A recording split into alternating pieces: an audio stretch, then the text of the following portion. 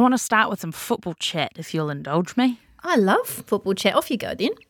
So for those unaware, the FIFA Club World Cup has just begun. It's being played in Saudi Arabia. Basically, it's the World Cup for men's football clubs. So what we saw was Auckland City Footy Club playing the opening match against Al Ittihad, a home team. And I just thought it was quite funny. Not funny, funny, interesting. You've got semi-pro players, Auckland City, earning $150 a week. Oh, bless them. Versus a local Saudi team where some of the players are earning $300 million a year. Holy. So we lost. We lost 3-0. They get a goal for every $100 million they get a year. Yeah. Oh my gosh, talk about an uphill battle. Yeah, not funny, funny, interesting. Funny tough. I mean, I hope when they go back to their regular jobs as a plumber and an electrician that they enjoy their time that they spend in Saudi Arabia. I hope they had a nice little holiday. Anyway, before we get to our holidays, we've got about another week or so to get through. So kia ora, this is Newsable. I'm Jess. And I'm Imogen, and this is what's worth talking about. We're speaking with Unicef about the challenges of providing aid on the ground in Gaza. Why more bright light at night is not a delight for our plants and animals. I had to fight to say that, and it was worth every minute of it. And it made me giggle. Thank you. Netflix has finally released viewership statistics, so why is that such a big deal? And we're bringing you our own best of 2023 list today, the best world records broken this year. We've got all that coming up in a moment here on Newsable.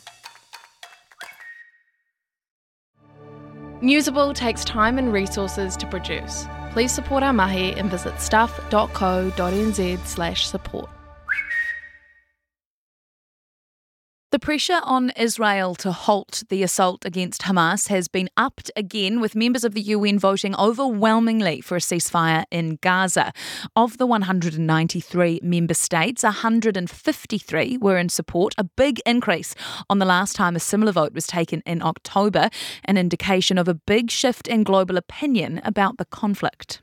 There were a couple of notable exceptions to that ceasefire vote, though. The US voted against it, while the UK abstained entirely, but New Zealand was one of those that voted for a ceasefire. So let's get some insight into what things are like on the ground. Alex Murdoch, a UNICEF spokesperson, joins us now from Amman in Jordan. Kia ora. Thank you for having me. What are you hearing from colleagues on the ground in Gaza? The situation in Gaza is beyond crisis point. What's really heartbreaking is that this is a conflict that's having a disproportionate impact on children, because children make up half of the population in Gaza. There are over 1 million children currently displaced. That's the entire child population of Gaza. And families are being forced further and further south into tiny, overcrowded areas that don't have any of the basic essentials that they need to survive, such as food and water. There isn't any safe water. So colleagues are telling us that there is a real shortage in the water supply. 96% of the water supply in Gaza is not fit for human consumption. So you can imagine that's leaving people with really difficult choices. Children are going to start being forced to drink dirty water that's going to make them sick. We're seeing cases in diarrhea rising, cases in disease. And people are telling colleagues that they just feel that every day is utterly miserable. They can't get enough food. And these are the people that haven't necessarily been affected directly by the fighting, although everybody has to a degree. So, Alex, it's nearly 10 weeks since the initial attack on October 7th from Hamas that sparked all this. It's difficult to almost see how anyone survives this. It's incredibly difficult, and our colleagues on the ground are trying to carry out their work in extremely challenging circumstances. But colleagues are meeting children who have lost limbs, children with third-degree burns, children who aren't speaking anymore due to the sheer trauma of what they've been through. I mean, children have been through things that no child should ever have to endure. And it's heartbreaking. Parents having to make really difficult choices. And you've got a situation where people, doctors, nurses, our colleagues, are working in conditions to try and provide various services, but they themselves are feeling scared. They are worried about the safety of their family. They haven't had enough food to eat. Alex, what sort of services is UNICEF offering on the ground? And are there limits to the help that UNICEF can offer given this fighting that's going on? So our critical focus is on children. We're providing water trucking, we're distributing bottled water, we're providing things like chlorine tablets to ensure that water is clean. We're providing blankets because it's becoming very cold now in Gaza and lots of people are sleeping outside on the streets. We are providing things like high energy biscuits to children and to pregnant women as well, and vitamins. So we're trying to sort of stave off malnutrition. The access is very difficult. The conditions to deliver humanitarian aid at the moment are not being met. And that means we're limited at the moment in what we can do. So for the past 4, 5, 6 days, we've only been able to access the Rafah Governorate along with many other humanitarian agencies. But just to put into context, this is a fraction of what is needed because before this conflict, 500 trucks were crossing over into Gaza every single day with needs. 80% of the population were reliant on humanitarian aid even before this crisis, and now needs have expanded even more and the access is less. Alex, we've seen the call for a ceasefire from the UN yesterday, and other nations are putting out joint statements demanding an end to the conflict. How important is that to turn those words into action? The only way that we will be able to stop more children from dying, stop more people from dying, and manage safe, unimpeded, ongoing access is for a ceasefire to take place. Alex Murdoch from UNICEF, thank you very much for taking the time to chat with us. Thank you for having me. It is it cake time of the week? And we're shaking a few things up around here. So if you want to play along, if you want to have a shot at guessing which headline is real and which one is fake, it's my turn this week, so it's going to be as tough as it gets. Ugh. You will need to head to this Stuff Instagram, which is at NZ Stuff. That is where you'll find a video of me reading out the two headlines, and then you can vote on the poll on Instagram stories.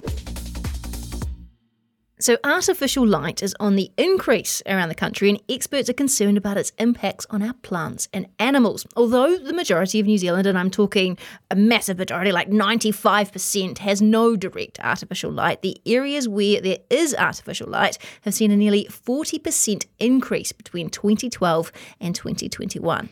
So, why is this an issue worth talking about? Well, to tell us, we're joined by Alan Searad, one of the lead authors of a report looking into this. Kia ora, welcome. Kia ora, thanks for having me.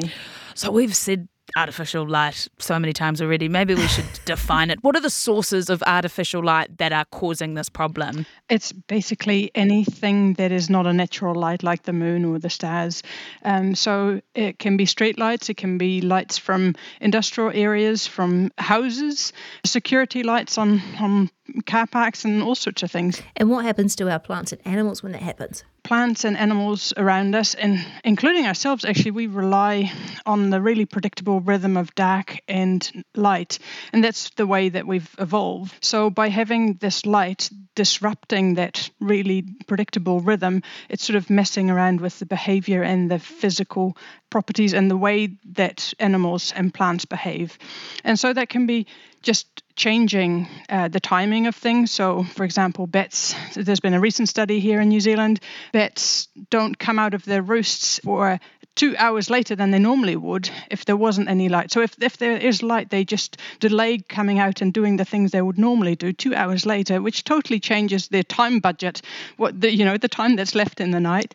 Normally, the time that they go out to feed would coincide with the peak in insects. So if they're 2 hours later, they might miss the big buffet that they would normally feast on, or they would end up feeding on different things. So what are the long-term threats we could be looking at if nothing changes in terms of the way we use light at night? Well, that's the really good question. And so this research paper that Bridget Farnworth and I put together was looking at not only analysing the trends in light at night over time, like you alluded to, but also comparing compiling all that we know. And it turns out that there's a little bit of work done on it, but nothing is looking at those long-term impacts. All of the studies have looked so far at changes in behavior and identifying things like that. Also activity and movement, how that changes, but none of the studies so far in New Zealand have looked at long-term impacts. If behavior changes, is reproduction also change? And does that mean that populations don't grow as fast or are not able to sustain themselves? And so for New Zealand species, we don't really know properly yet. So our nights are getting brighter. What is the solution to that? The most realistic solution, I guess. Well, this is the great thing, I think, about light at night, in a way. You're going to say there's a switch. Well, yes, exactly. There is a switch. Yeah, and previously I've worked on issues like land cover change and climate change, and all of those do have solutions, but these are much trickier. And so for light, we actually have a lot of the solutions. There is an off switch, right? And if we switch it off, it's dark straight away. It's not like the light lingers like pollutants might, chemical pollutants might in rivers or land. And so when we're designing public lighting or commercial lighting, we really need to think about lighting only those places where people use those spaces, where people can use the light. It's made for people, right? So we don't need to shine it into the sky. We need to shield the lights. We don't need to have it brighter than is useful for us. And one big thing that is really shown overseas in particular, and it's likely to also be the case in New Zealand, is that if we have more yellow light, more amber light, that really has a lower impact on the environment. Well, there you have it. Turn your lights off so the bats can get to the buffet. Alan Serad, thank you very much for explaining all of that to us. And you are right, it's not something that we've probably all thought of before, so really appreciate it. Thank you. Coming up, we're talking about the best records of 2023. A look at the weird and wacky things that have made their way into the record books over the last 12 months, including one involving tablespoons. I think you might want to try it home. I promise that's not as rude as it sounds. Anyway, let's move on quickly. Remember, if you are enjoying what you're hearing, chuck us a like and a follow on your favourite podcast platform. Netflix has released the viewing stats for its TV shows and its movies for the first time ever. The streaming giant has until now kept the audience numbers for its TV shows a closely guarded secret, but it's now promised to update its viewing stats every 6 months, with these latest numbers relating to the first half of 2023. So, what was the most watched show for the first half of this year, I hear you ask? The Night Agent. Not the greatest TV show, but one I definitely devoured. Here to chat over those numbers and what we can learn from them is Stuff's reviewer-in-chief James Croot and friend of Newsable, of course. He's never off. James, why now? Why has Netflix decided to spill the beans when they've previously kept them so tightly to their chest? I think it's possibly because they've started losing a bit of ground. I think competition is hotting up. Showtime, I think, has just become part of Paramount over in the States. One huge bugbear of which is the fact that we can't get Paramount Plus here, even though they have an office in Australia that claims to be Australia and New Zealand. It's the weirdest thing out. Cheeky. Yes, HBO Max, or Max as it's now known, are obviously ramping up, and we're still to wait to see what's happening there. So I think it's what's happening in America in particular. You'll notice that it's only global figures they're giving, not anything localized, which is what we're sort of used to. We occasionally get tidbits about what the top 10 are in New Zealand. I mean, if you look on the website, they'll tell you sort of day by day. But I think the one thing we can take from this is that the top show had a Kiwi in it. Lucia Buchanan. Look, she's the star of the biggest television show on Netflix for the first half of the year. I think the lineup kind of probably reflects, I hate to almost say it, but, the fact that we love action shows. Yeah. I think if you asked Prime Video what their biggest show of the past year, they'll tell you it's Reacher, which is a similar kind of thing. Better made, but similar kind of story. Is there any clear difference between Netflix originals and, say, reruns as well? I'm thinking like Friends or Suits. I mean, there are some shows that we've had on Netflix much longer than they have in the States. Right. So, there are complicated rights deals all around the world. There are a number of shows that we can't watch that drive me up the wall. Anyone who loves The Good Wife or The Good Fight, you can't watch them in New Zealand. It's nowhere. It's the most frustrating thing. Madness. Look, it'll be interesting to see. Obviously, we're 6 months behind, but it'll be interesting to see what the big shows of 2024 are. There's the 3-body problem, which I know is highly anticipated. And I've just seen in the last 24 hours that there's a new version of Ripley starring the hot priest. Patricia Highsmith's Thomas Ripley, of course, played by Matt Damon and John Malkovich and a number of different actors over the year. And Andrew Scott is the latest character to play, which I think is very, very good casting. James Croat, chatting film and telly with you is like those friendships where you don't see each other for a wee while and then it's like there's been no time at all. Thank you, as always. No worries. If you don't have time to read the in-depth stories or you just prefer to listen instead, The Long Read from Stuff is the podcast for you. Each week we showcase one of our excellent pieces of journalism, telling important or entertaining stories from the world of crime, sport, history, culture and more. You also get to hear from the journalists themselves about how they uncovered the story and how it came to life. So for your weekly dose of long-form journalism, beautifully read, subscribe to The Long Read from Stuff wherever you get your podcasts. Okay, so there is a reason we've decided to talk about our favourite world records of 2023. I promise I'm not just waking up and deciding this is what we're talking about because I want to talk about it. That's literally what you do every morning before we do this podcast. I realised that when I said it out loud. Moving on. Headline alert. Iranian man breaks his own record with 88 spoons balanced on his body. Oh my gosh. I think own record is almost like the underrated part of that sentence. This is like his Sistine Chapel. This is his life's work. So Abul Fazl Saber Mokhtari balanced 88 spoons in various locations on his body before your mind goes anywhere. Most of these spoons are concentrated around his shoulders. It's like he's wearing like a piece of armour on his shoulders. Spoon armour, mind. Previously, he'd only been able to have 85 of those spoons surrounding his body. Hats off to you, Abul Fazl. Right, now though, I want to tell you about my personal favourite because it always amazes me that you can turn up and get a record for anything these days. It just needs to be creative enough. That's really the only rule. This is one that was broken this year. World's largest aloha shirt. Oh, no. That's literally someone just getting some Hawaiian patterns, getting a sewing machine and making a Hawaiian shirt, and now they get a plaque. Unbelievable. It's actually just ridiculous. Another classic that I spotted, fastest average time to solve a Rubik's Cube while blindfolded. 15.24 seconds, for those of you wondering, is the time to beat. God, that is incredible. Yeah. That's much, much more impressive. How about this one? Most lit candles in a mouth. David Rush of the USA owns that title. Like fitting candles in your mouth and sticking spoons on your body. Like, how did you discover that was a talent of yours? Anyway, this is a 2023 clanger as well. Highest backflip done on a pogo stick. Oh, that's so dangerous. Well, it's like, where does it end? The wackies, it's just wackier. Everything is like, it's like someone's like, what's the wackiest thing I can do? And to save us from all going on and on about this and finding even more wackier things, I'm going to call it here before I die of crying with laughter. That is Newsable for today. I'm Imogen Wells. I'm Jessica McCarthy. Good luck with the spoons. Remember, 88 is the number to beat.